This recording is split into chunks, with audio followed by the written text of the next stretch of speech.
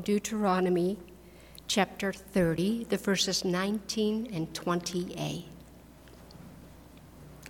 I call heaven and earth to witness against you today that I have set before you life and death, blessings and curses. Choose life so that you and your descendants may live, loving the Lord your God, obeying him, and holding fast to him. This is the word of the Lord.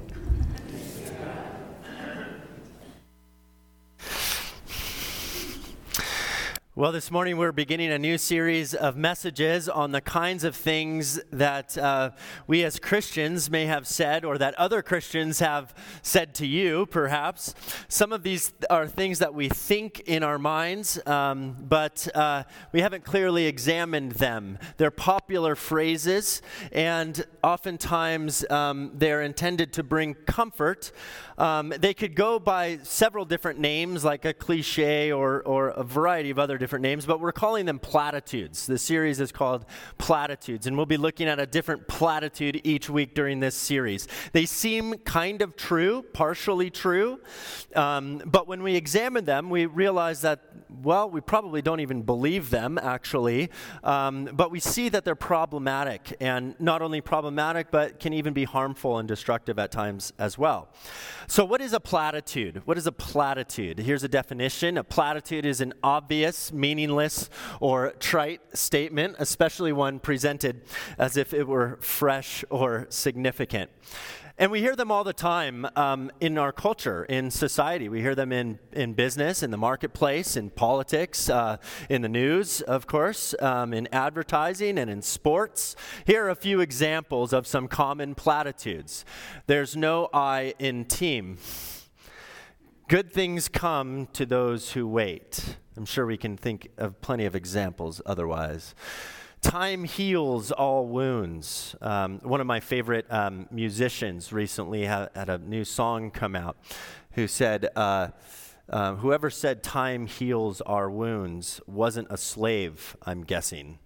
And so, forgive and forget. It is what it is. What the mind can conceive, it can achieve. Live each moment like it's your last.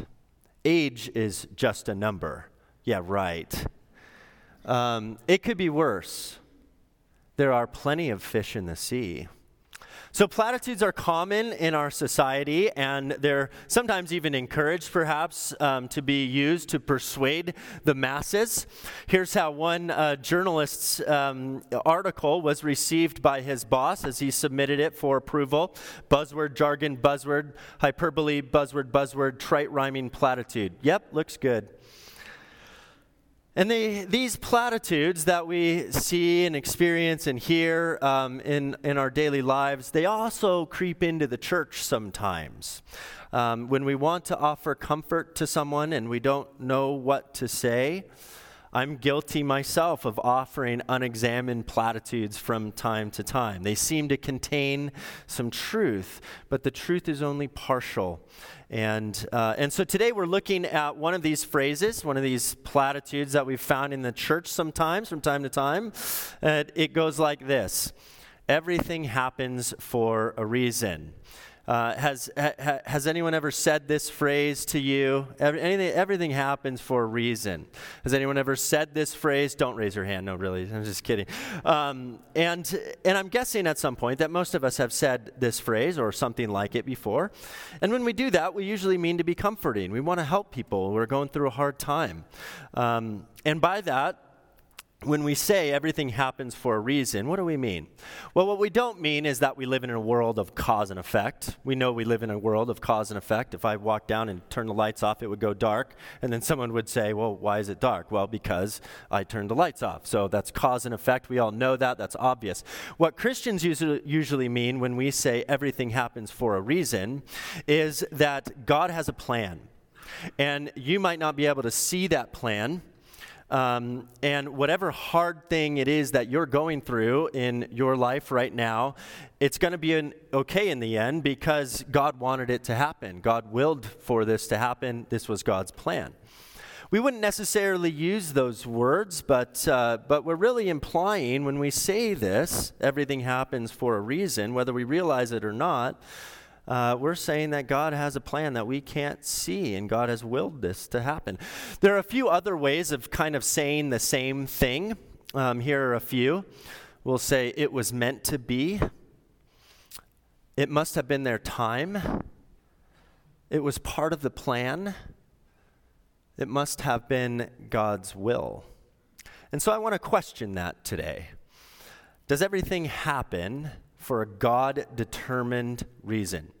Does everything that happens because God wants it to happen for some plan that God has that we can't quite see yet? And is that plan immutable such that we can't do anything to change it? Well, I think if I were to ask you, you would give us a resounding no. God is not like that. I don't think anyone in this room actually believes that, but some do in the church at large. And so I'd like to offer just a few critiques and a helpful way forward. So three problems with this phrase, everything happens for a reason. And the first problem is that it removes responsibility from us. If everything happens for a reason, then we don't have to be responsible for our actions and what we do. Just by virtue of the fact that it happens, it must be the will of God. I can't be held responsible for my actions. I was only doing what I was supposed to do. So you cheat on your spouse, well, everything happens for a reason. I mean, it was supposed to be that way. God intended it for this to happen. If I text while I'm driving and someone is killed, well, that must have been the victim's time. So even though I did something terrible, right, it was God who put me up to it, kind of puppeting things around. I was only doing what God planned that I do. So that's the first problem. It removes human responsibility. The second problem is similar to the first, and that is that it actually places the responsibility on God for everything that happens in our world, and even the mistakes and the atrocities that we make as human beings. Makes God responsible for the evil. You can test this out by just looking at the headlines from this past week. A community in Jackson, Mississippi is without safe drinking water in the United States of America. Was that God's will? Wars that kill women and children and civilians. Is that God's will? Shooters taking out their rage in grocery stores or in schools. Are these things really God's plan? Did God cause this to happen to fulfill some kind of a plan that we can't yet see? This would mean then that every rape, every murder, every act of child abuse, every storm or earthquake, every child that dies of starvation, all because God planned it and willed it. Everything happens for a reason. So that's the second problem. The third problem is if we really believe that everything happens for a reason, that whatever happens that's part of God's plan, then that ultimately leads to fatalism and indifference. So in terms of practically how we live our lives, fatalism says we are powerless and we can't do anything to affect real change in the world. Whatever will be, will be. So there's no reason to wear a seatbelt if you get in a car accident and you die. Well, that's, God predetermined, ordained this to happen. Why work out and exercise and eat healthy and take care of your body? God's going to take your life when it's your time to go. I kind of like that one, actually. But diagnosed with cancer, don't go see an oncologist. In fact, if you do, you're working against God's plan and God's will. Right? And so this then eliminates the entire medical profession as a healing agent that God uses to bring about his goodness in the world. And we talked about this around the coronavirus vaccine and whether to get vaccines or not. And there were some who didn't get a vaccine for medical reasons, but I don't think there was anybody for theological reasons to not get a vaccine. We kind of talked about that.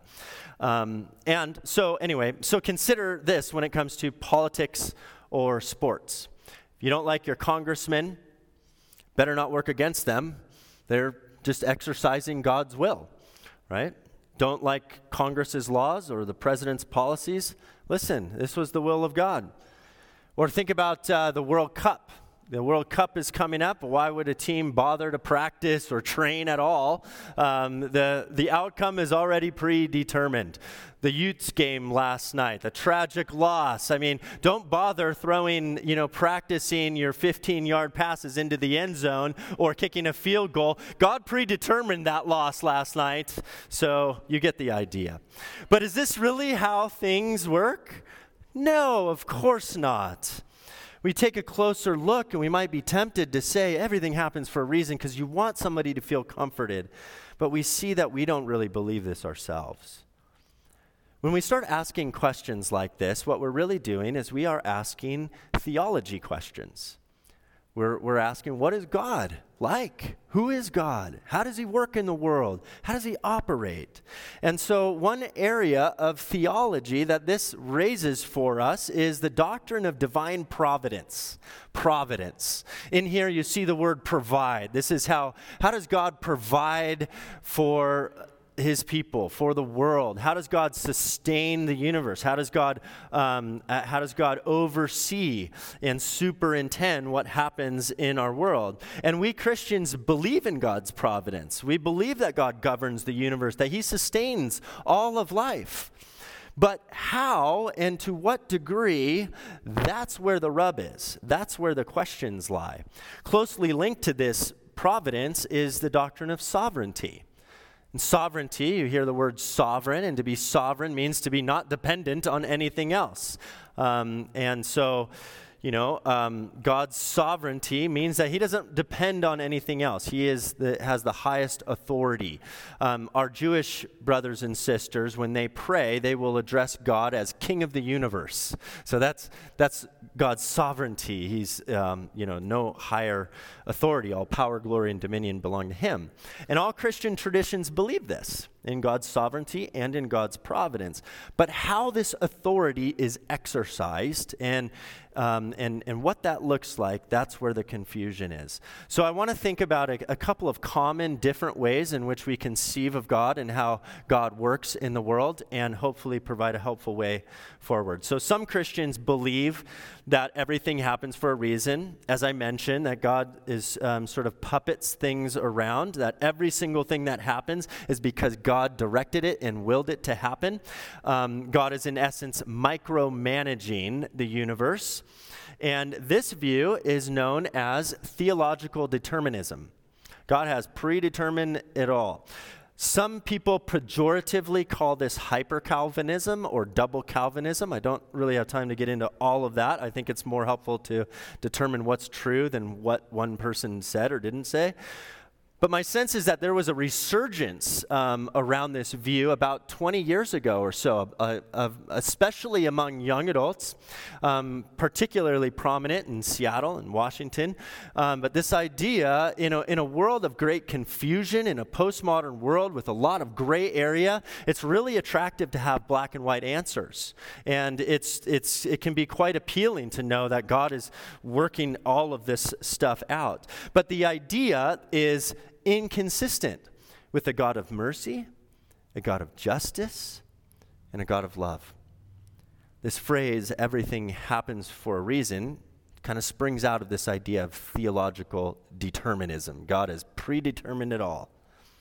And we can find some passages in Scripture that sort of point to this and sort of support this idea, but you'd have to take them out of context, because the overarching image and strongest image in Scripture is that God governs creation not as a micromanager who manages every tiny detail, but as one who gives people freedom to choose and empowers them to make their own choices, even if at times we make the wrong decision.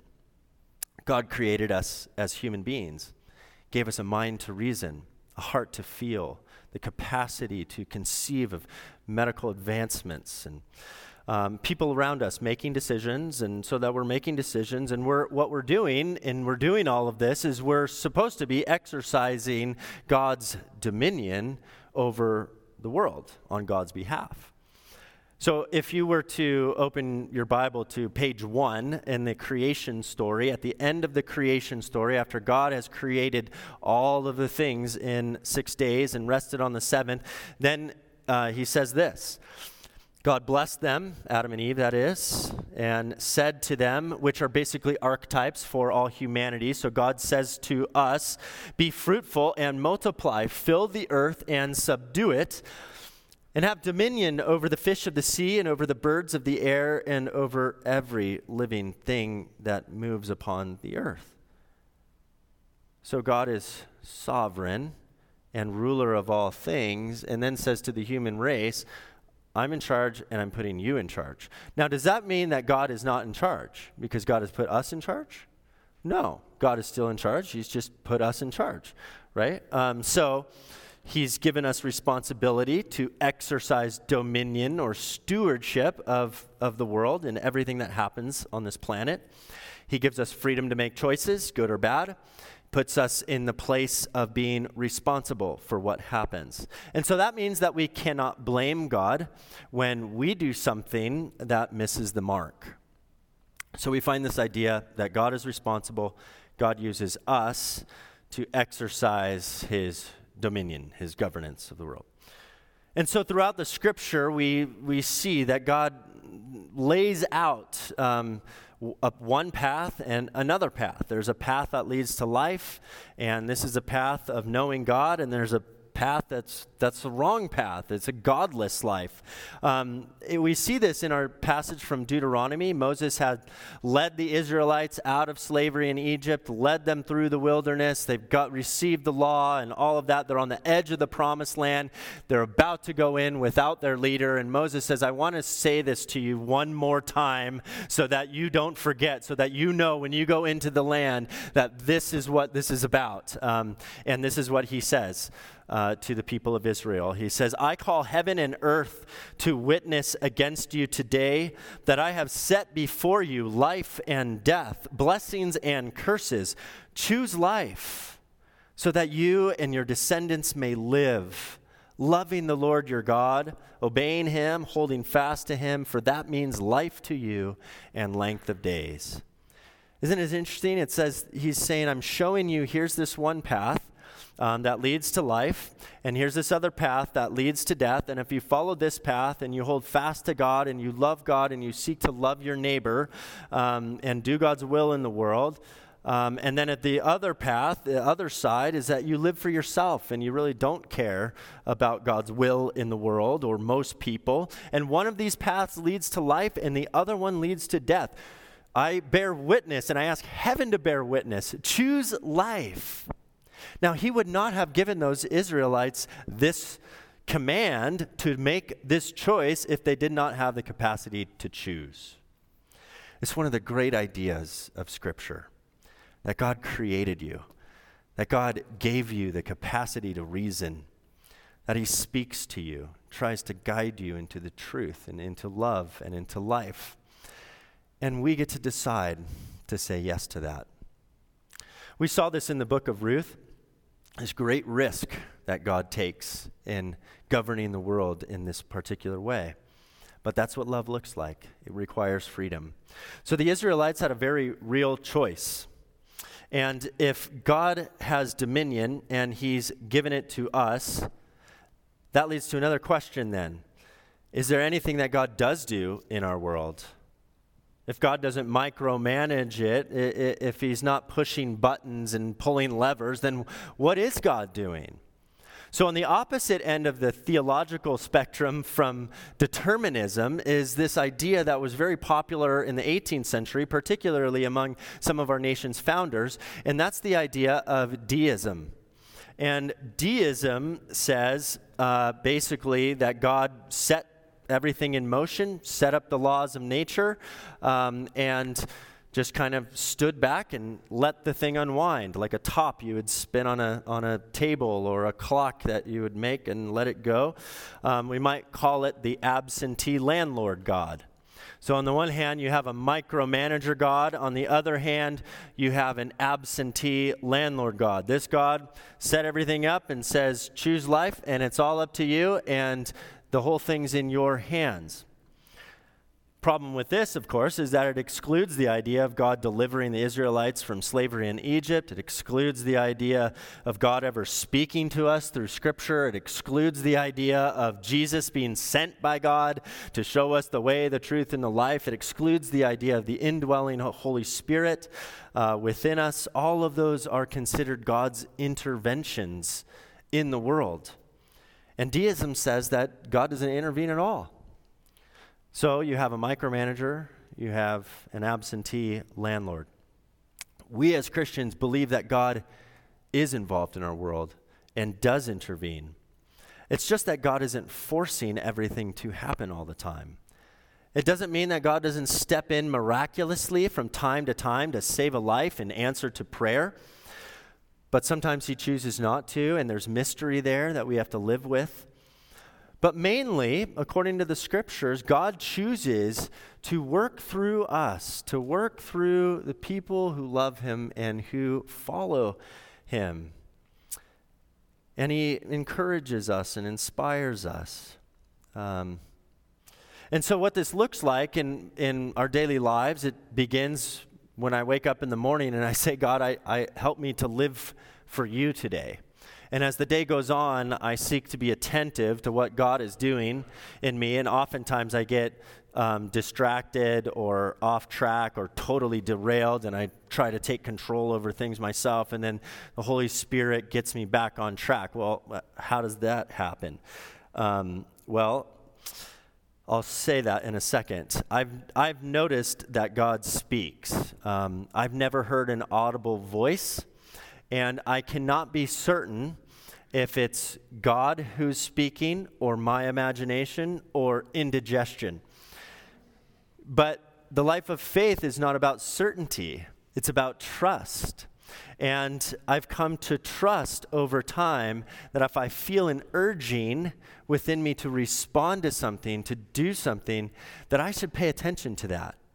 Just the other day, on Friday, I was driving home from Park City, and I felt an urge saying, call your mom. Just call your mom. And I was thinking, well, I have a lot of I have an audiobook that I really need to listen to on my way home. But I decided to listen to that urge, and I called my mom, and she answered, and my dad was there, and we talked for 35 minutes, and it was wonderful. And I would say that was the Holy Spirit nudging me. So I have a smart watch that I wear, and if I am sitting down for an hour, it will vibrate and it will say, stand up. And if my heart rate goes up, if I get anxious about something, it will vibrate and it will say, take 1 minute of slow, deep breathing, and it will guide me through a breath thing. Sometimes randomly, it'll just say, take 3 minutes for reflection, to reflect. And here's the thing. The watch can't force me to do any of those things. It can't force me to stand up when it's time to stand up. I have that choice. I can ignore it and say, not right now, thank you very much. Or I can respond to the nudge accordingly. And I think that's kind of like how the Holy Spirit works in our lives. Don't take this analogy too far. It breaks down really quick after this. But it's as though the Holy Spirit nudges us. It's like our reminders on our wrist. We feel it as a conviction of the heart or something within us that says, I really should do this. And it's wise to respond to these things. I do believe that there are such things as divine appointments, that God puts this nudge on, that you go see this person, and that would land at just the right time. And I'd say that these things do happen for a reason. I just don't think that everything that happens for a God-determined reason. I think we pay attention each day, and we go out on God's mission, and God uses us and works through us and asks us to be stewards of all that he has given us. And so we're meant to be every day involved and engaged in God's rule in the world, and we find joy when we do that. And that's most often, I think, how God works. Sometimes we make good decisions. Sometimes we make poor decisions. Sometimes we collide with the laws of nature. We hurt ourselves or we hurt others. Someone from the congregation sent me this meme last week. Everything happens for a reason, but sometimes the reason is that you're stupid and you make bad decisions. It might be a little harsh, but you kind of captures the idea. And so God wrote the laws of nature. God gave us a brain. God's Spirit leads us. The Scriptures help us to understand what God's will is for our lives.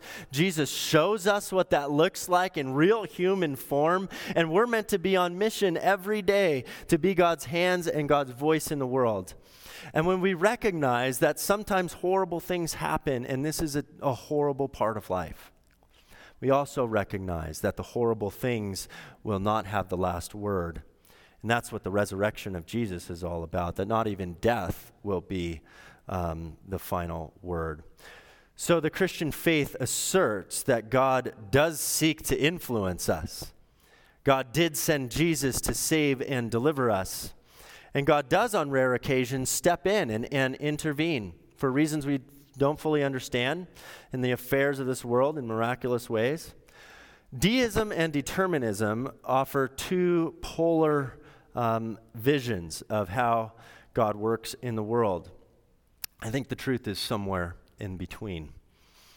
In the early hours of April 15th, 1912, 110 years ago, you might remember, not that you were around, but the infamous ship named the Titanic sank in the North Atlantic Ocean, having run into an iceberg. And it's still one of the worst maritime disasters of all time. 1,500 people were lost at sea. And much like many other events throughout history that grab people's attention or the attention of the world, pastors that following Sunday want to give a word and address this in their sermons. Well, in a small, sleepy Swiss village, there was a young pastor by the name of Karl Barth, who was 25 years old and arguably, at least in my view, the most important theologian of the last century. But he would often bore his congregation with long, theologically dense sermons, week after week after week. But the Sunday after the sinking of the Titanic called for something a little bit more meaningful, perhaps, for the congregation. He used the beginning part, of course, to lay out his theology of creation and how the power of the Almighty created the cosmos, brought life into all creatures. He referenced heavily from the book of Genesis and went on and on. But at the end, he said something that grabbed their attention. It was quite simple, actually, a very big theological idea in quite simple terms. He said this: God most certainly put the iceberg in the water, but God did not make the captain feel pressured to beat the record time across the Atlantic and thereby neglect to pass slowly and safely through a region filled with icebergs. I mean, I think any one of us would have said the exact same thing. And here's one of the most brilliant theologians essentially boiling it down for us. This simple reflection, it's not perfect, but it points to a better way of thinking about everything happens for a reason. Sometimes there are reasons that things happen. People feel tempted to go faster than they should. They run red lights or they run into icebergs. But that doesn't mean that God caused the car accident to happen or that God willed the Titanic to sink. And sometimes things happen for no reason at all. Fathers in perfect health and in the prime of their lives die of a sudden heart attack or brain aneurysm. Natural disasters, tsunamis, hurricanes come out of nowhere to devastate communities, and we understand that there are some science around that. Marriages fall apart for no particular reason other than just the buildup of small, unresolved disagreements over time that never get settled. And yet there is hope. There is hope because God can work through people like you and me to bring about the kingdom on earth. God still speaks through the ancient scriptures to remind us of the importance of ministering to the last, the lost, and the least. God places opportunities in front of us in our lives every day to respond to. And when we do so, we can actually become the reason that good things happen. And that leads to one final thought. that you all know so well. It's captured in an often quoted passage from Paul's letter to the Romans. It goes like this: "We know that all things work together for good, for those who love God, who are called according to his purpose." What this doesn't say is that God makes bad things happen for some reason that we don't know about.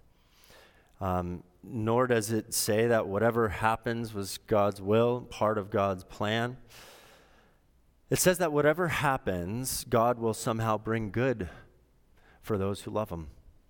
God won't waste anything you put in your hands, any of your trials and tribulations and sufferings and even your mistakes.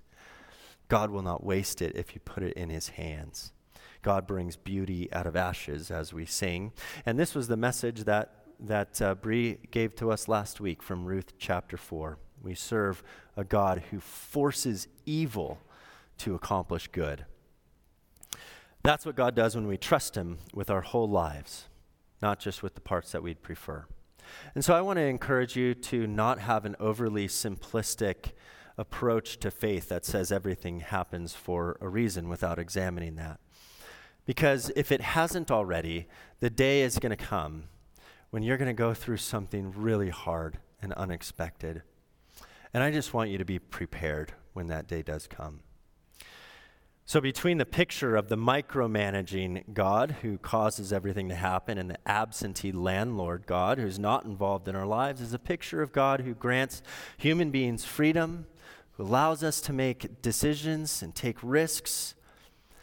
And we understand that tragedy is not caused by God, but it's used by God, where God can directly and supernaturally intervene, but usually he works indirectly through people. And where we have the assurance that in the end, death will not be swallowed up in victory. Death has been swallowed up in victory, the victory of Jesus Christ. Let's pray. We thank you, God.